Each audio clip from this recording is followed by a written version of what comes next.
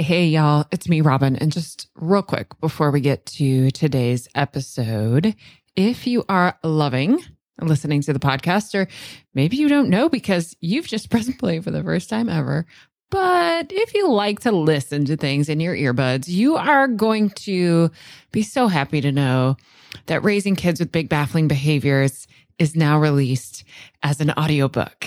You can get it in Audible or wherever else you get your audiobooks. And of course, you can still get it in print and ebook. If you go to robingoble.com/book, it's going to give you all the options, including that you could order a signed copy from my local bookstore. Alrighty, y'all. Here's that podcast episode you're waiting for. Hey, y'all. It's me, Robin, your host here at the Parenting After Trauma podcast.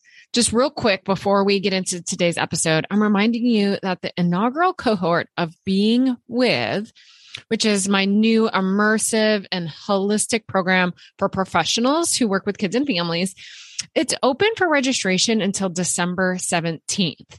So it's possible it'll sell out before then. Looking at the numbers right now, it could really go either way. But definitely my recommendation is if you're planning to register, I wouldn't delay too much longer. And if you're still deciding, be sure to head over to the website, watch the videos at robingoble.com/beingwith. And if after that you have more questions, we can have a quick chat over the Voxer app, or you can schedule a quick Zoom chat. This program is really shaping up to be something quite spectacular, and I'd love to have you be a part of this inaugural cohort. robingoble.com/beingwith. All right, let's get to today's episode. You know how sometimes as parents, we totally overreact to a parenting problem? I mean, it's not that disrespectfulness and lying aren't real problems that we need to address. But in these moments, our brain reacts as if we don't stop the problem right now, then we're all going to just die, which is almost never actually true. So why is our brain freaking out like it is? We're going to talk about the two main reasons for this in today's episode. I'm Robin Goble, and this is the Parenting After Trauma podcast, where I take the science of being relationally, socially, and behaviorally human and translate that for parents of kids who have experienced trauma. I'm a psychotherapist with over 15 years of experience working with kids who have experienced trauma and, of course, their families. I'm also a self-diagnosed brain geek and relationship freak. I study the brain kind of obsessively and teach the science of interpersonal neurobiology in a postgraduate certificate program. This is episode 20. And today we are learning about parent brains instead of kid brains. So if you stick around and follow me long enough, you'll start to see how there really isn't a whole lot of difference. I started this podcast 20 episodes ago to get free, accessible support to you as fast as possible. So this podcast isn't fancy and I do very little editing. Sometimes you'll even hear cock-a-doodle-doo in the background. If you love this episode, add Parenting After Trauma to your favorite podcast player and share it with your friends and colleagues. Be sure to head over to robingoble.com to discover all the free resources I have for you, and there's a ton. You can also read about the Club, a very special virtual space for parents to experience connection, co-regulation, and a little trauma-informed education. And we're opening the door for new members very soon. Why, as parents, do we get so dysregulated, so triggered, furious, or we shut down? Or, insert whatever big feeling you're having in the face of your kids' dysregulation. And some of it, if we're honest with ourselves, is pretty small stuff, right? Like these kind of mild bumps in the road can awaken huge feelings in us, a feeling that's so big that it's really preventing you from parenting in the way that you know you really want to. And of course, this doesn't mean that we don't set boundaries or have very legitimate feelings of frustration, annoyance, grief. I'm definitely not talking about that at all. I'm talking about these enormous feelings that aren't exactly proportionate to the problem that we're having. And then again, ultimately are preventing us from really parenting the way that you want to. Of course, being ignored or yelled at or sworn at or disrespected, or like a kid who's refusing to eat or eating too much or sneaking or stealing or won't do a chore or, right? I mean, this list is endless. And these behaviors are, of course, never going to feel great. That's not the goal. I'm not asking you to or suggesting that there's a way that difficult behaviors suddenly become something that we don't care about, right? That's not it at all. But again, sometimes our brain goes into like full on attacking watchdog mode or full on collapsed possum brain, right? When the reality is that our kids refusing to do a chore or ignoring us or even yelling at us or being disrespectful isn't actually life-threatening.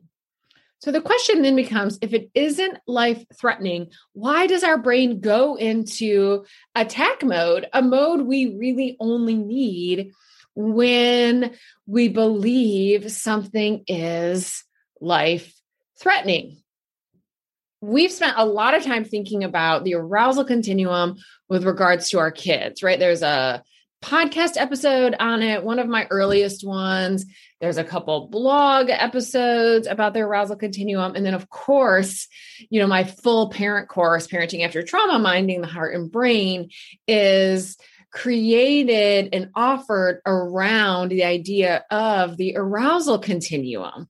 So again, we spend a lot of time thinking about the arousal continuum with regards to our kids, but my dear friend, Eileen Devine, who was a guest on a previous podcast episode as well, what Eileen says is the brain is the brain is the brain. And you, mom, you, dad, you, grandma or aunt or uncle, you teacher, therapist, whatever role, whatever hat you're wearing as you listen to this podcast episode, you have a brain too. And so do I, right?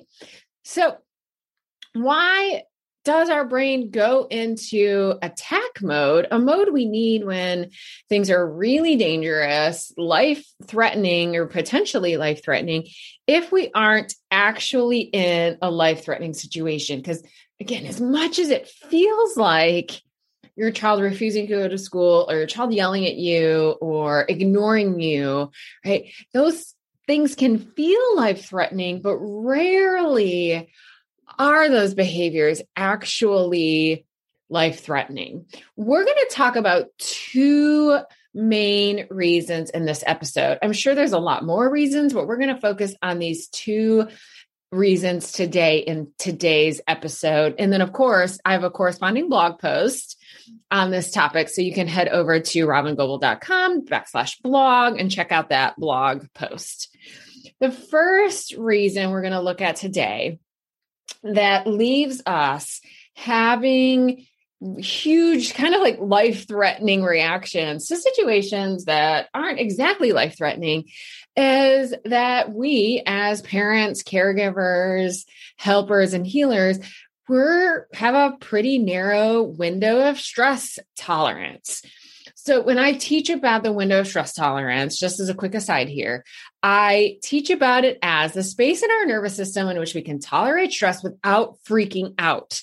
And you and I know that our window of stress tolerance varies a lot, right? Like it varies day to day. It can vary moment to moment, hour to hour. It can vary based on what behavior we're presented with. There's a lot of different things that can kind of close up our window of tolerance. There's a lot of things that can widen our window of tolerance, but without a doubt, a lot of us are walking around the world with a pretty narrow window of stress tolerance right now, right? I mean, we're about to hit the year anniversary of, here in the United States, at least, of going into pandemic lifestyle. Right? This is a year into economic uncertainty. This is a year into, for some of us, virtual schooling our kids, a year into life having been completely flipped on its heads. And for some, I know some families of kids with a history of trauma where these new circumstances have actually been helpful when considering their kids' behaviors, right? There's been ways that really closing our kids' worlds up and making them smaller and not leaving the house very much has decreased our child's level of stress. So their behaviors are actually a little bit better right now.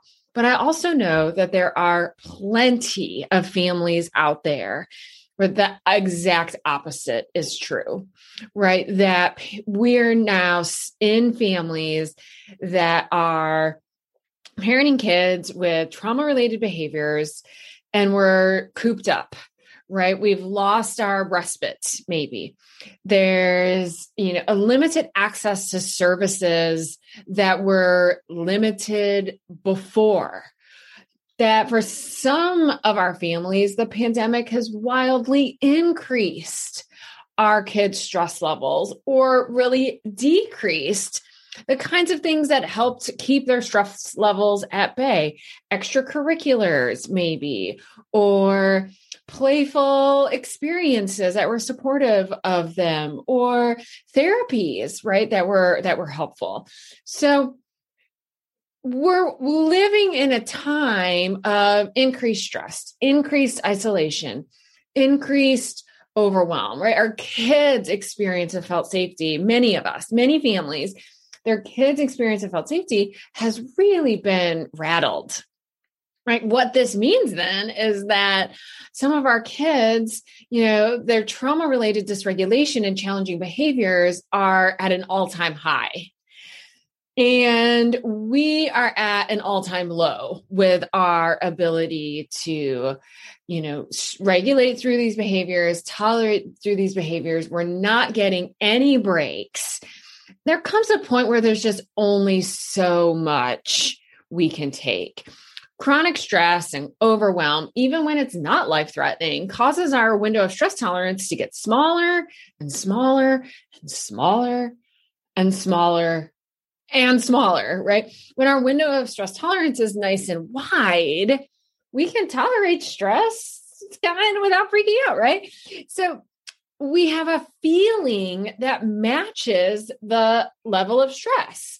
That could be frustration or annoyance. I really want to emphasize that when I say, widening our window of tolerance or not responding with such dysregulation, I'm not suggesting that somehow, difficult or challenging or troublesome behaviors don't bother us and we don't have valid reactions of frustration, annoyance, irritation, a little anxiety even, right? That I'm definitely not over here talking about, kind of toxic positivity or pretending we don't have normal human feelings.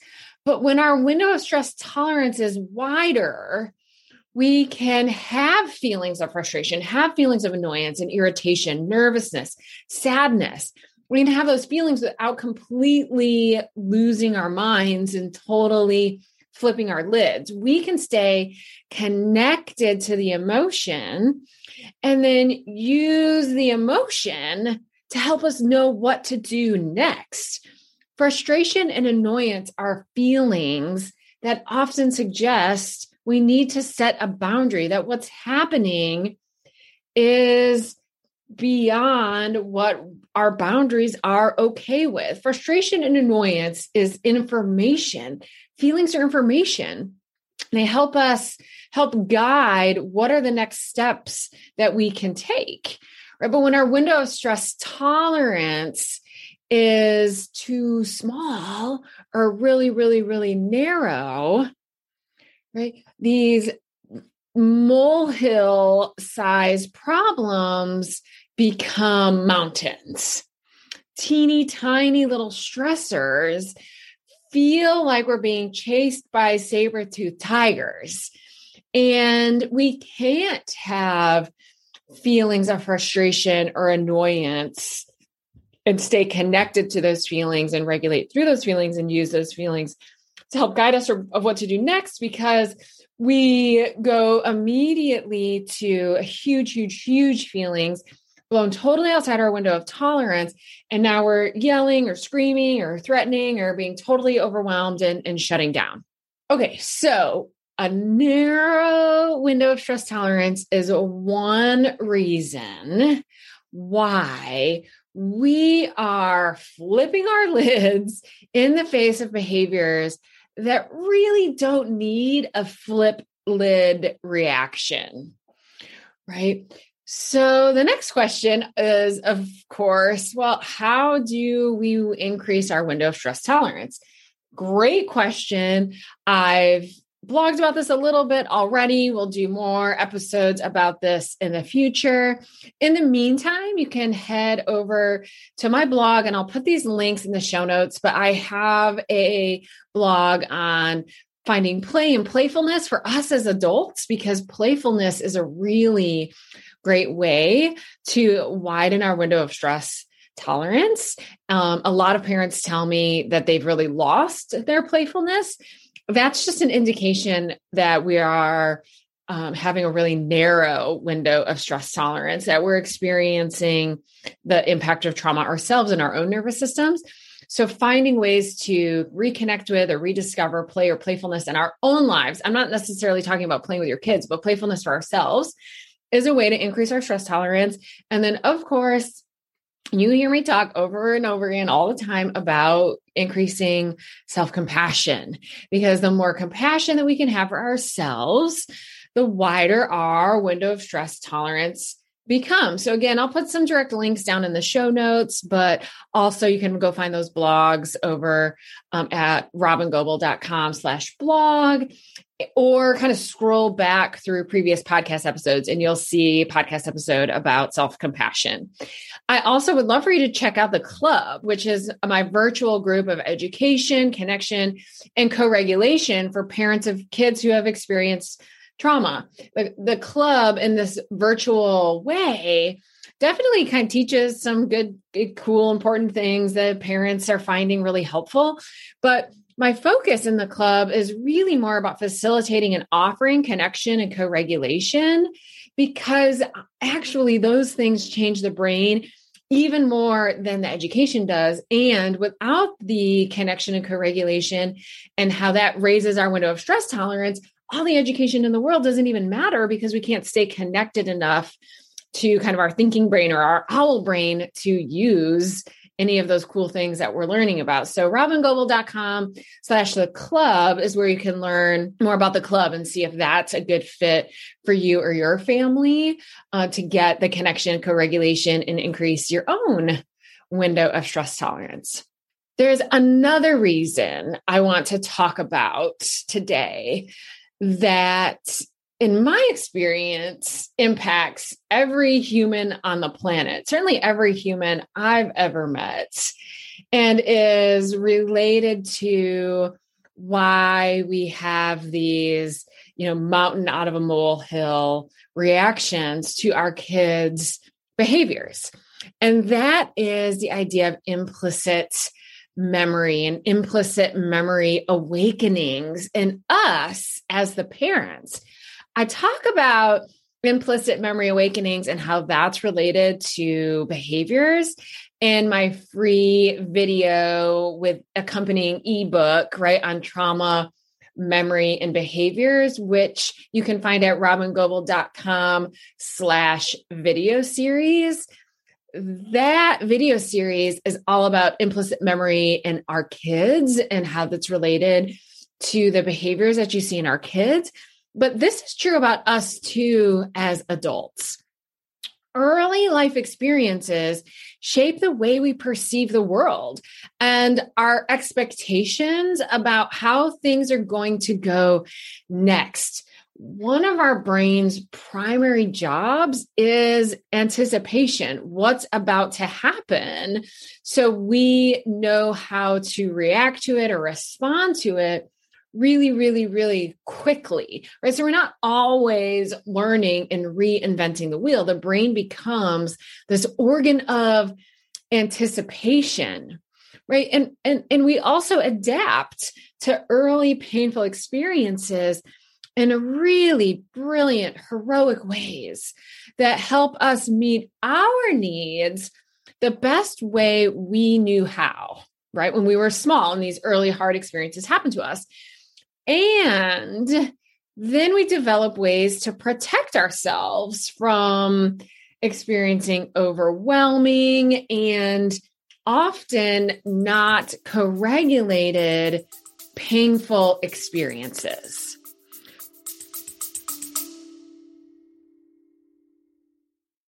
I'm interrupting the show real quick because if you happen to be a new listener, you might find yourself being a little overwhelmed by all this information.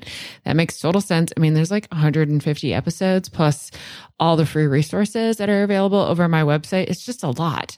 So many folks have asked me, where do I start? So I created a separate podcast stream called Start Here.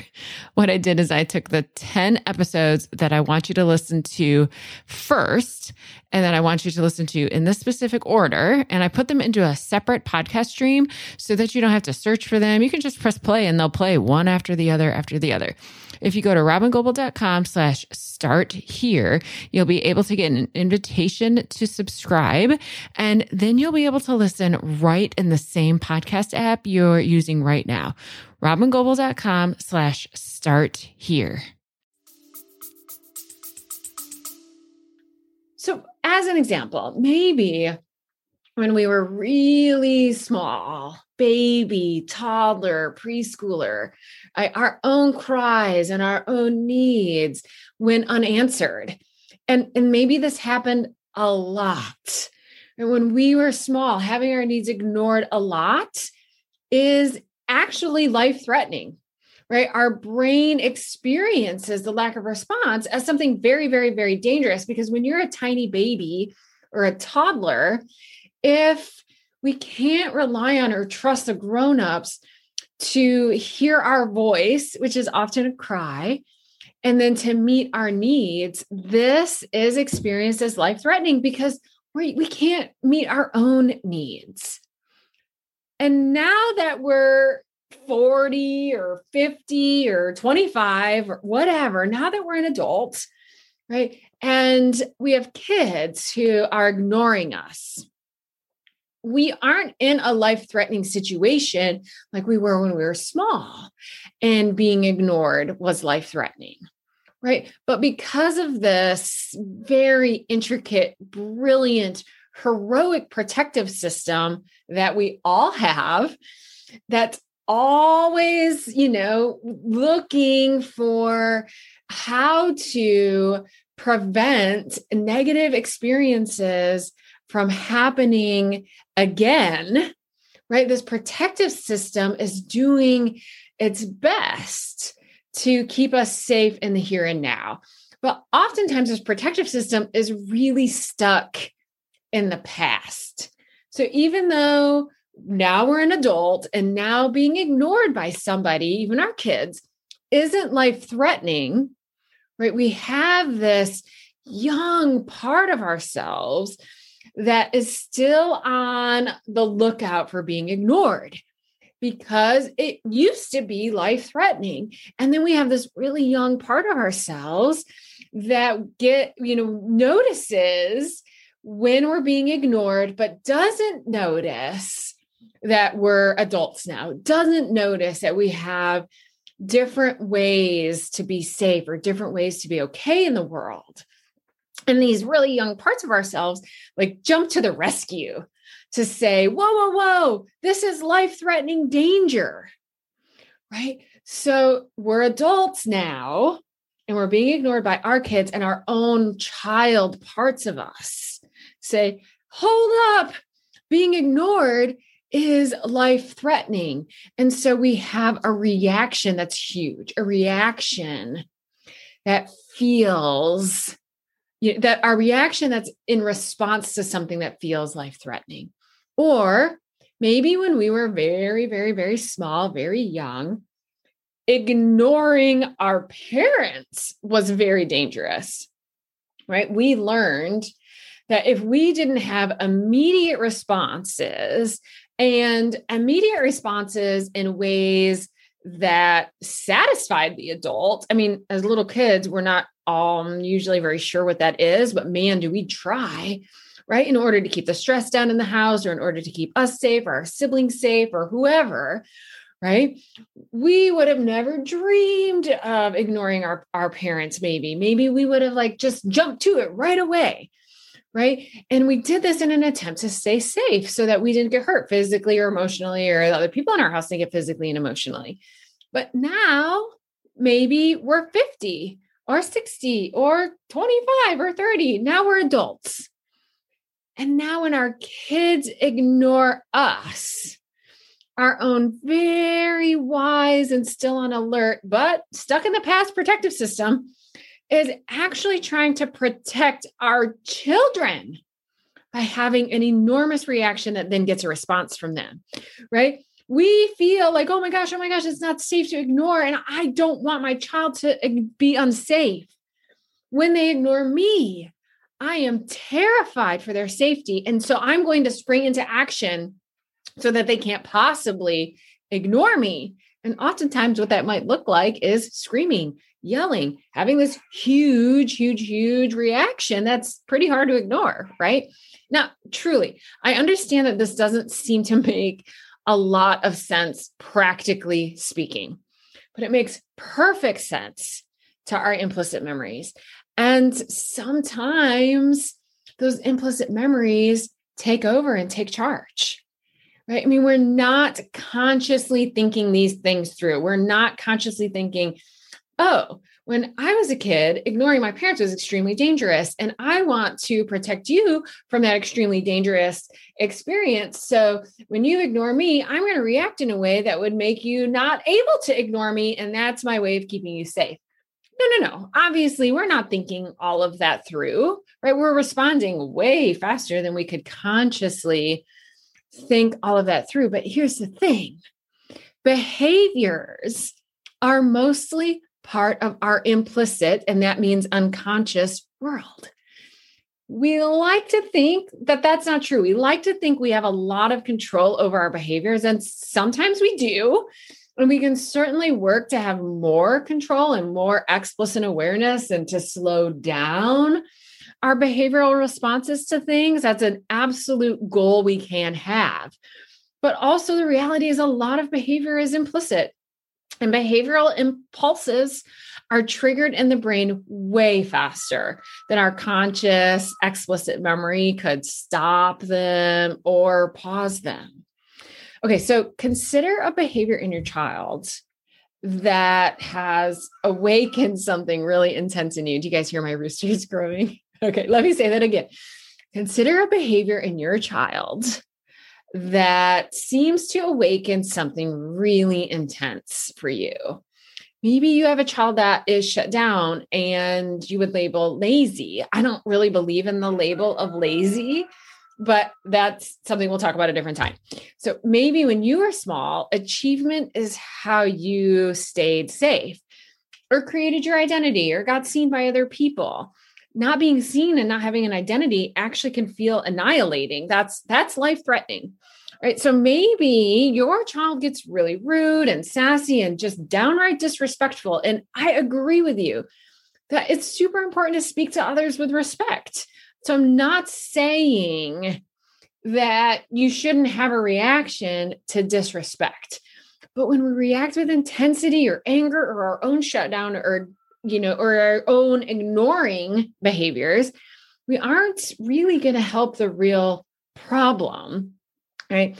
Which is supporting our kids and expressing their needs and feelings in appropriate pro-social ways. That's our goal, right? And so screaming and yelling or shutting down or ignoring, right? None of those reactions from us kind of support what our end goal is in supporting our kids, right? Our reaction to their disrespect touches into our own painful past implicit memories, right? When we learned to toe the line, never express any negative feelings so that we could keep the peace as much as possible.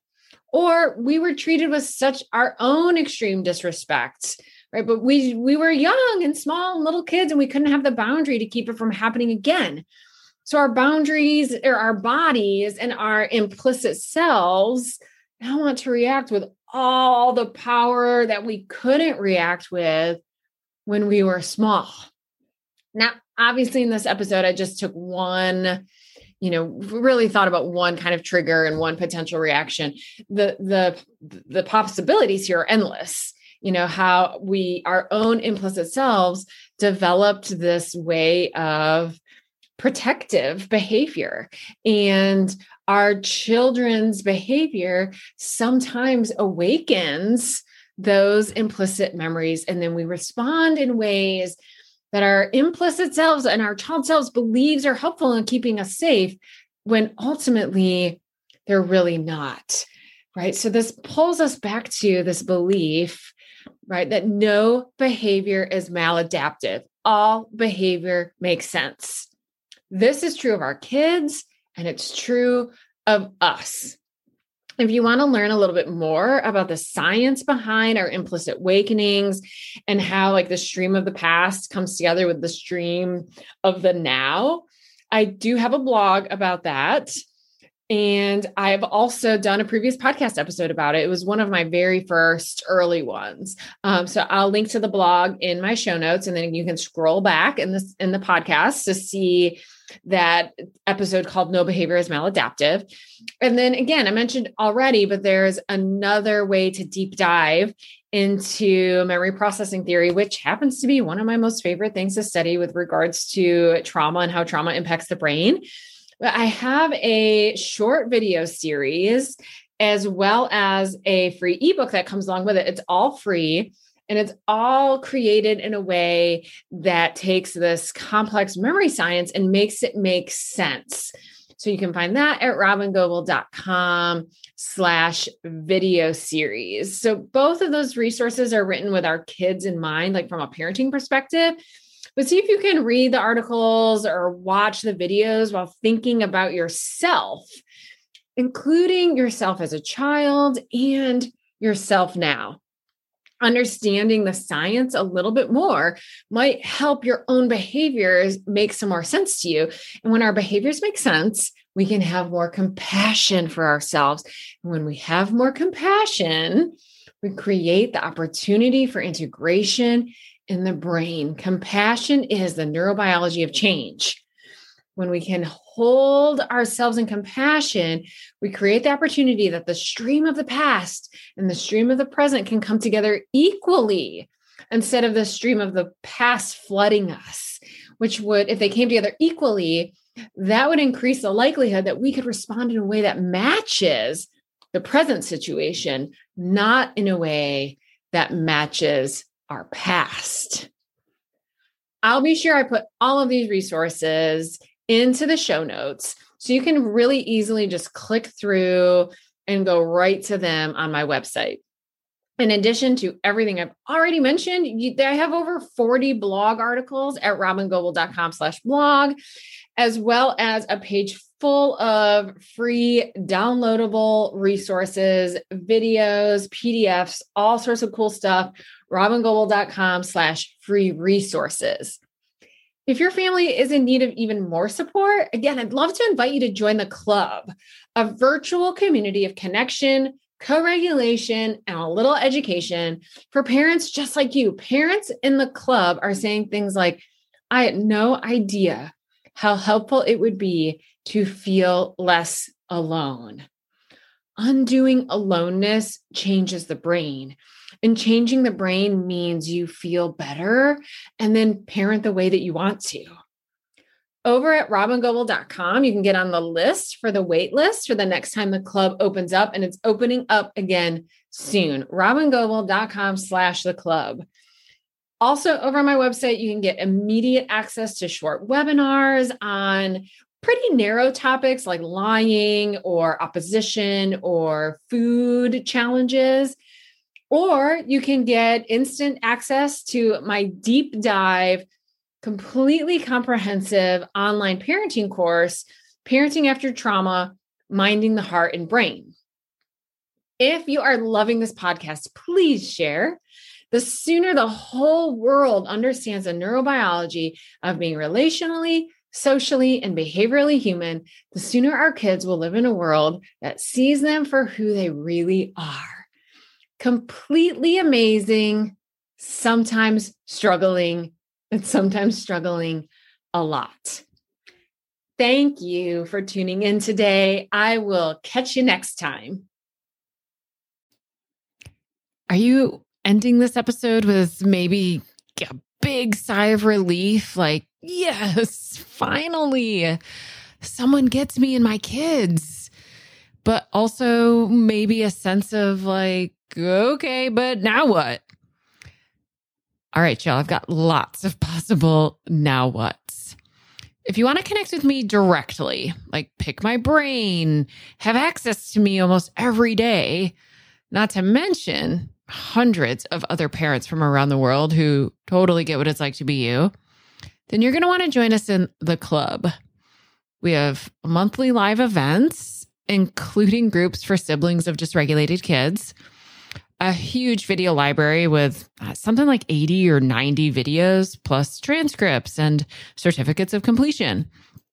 Plus, of course, a very active forum that I'm participating in every single day. We open for new members periodically, so go check robingoble.com/the club. If we aren't open now, you can put yourself on the waiting list and I'll let you know the moment we open for new members. That's robingoble.com/the club.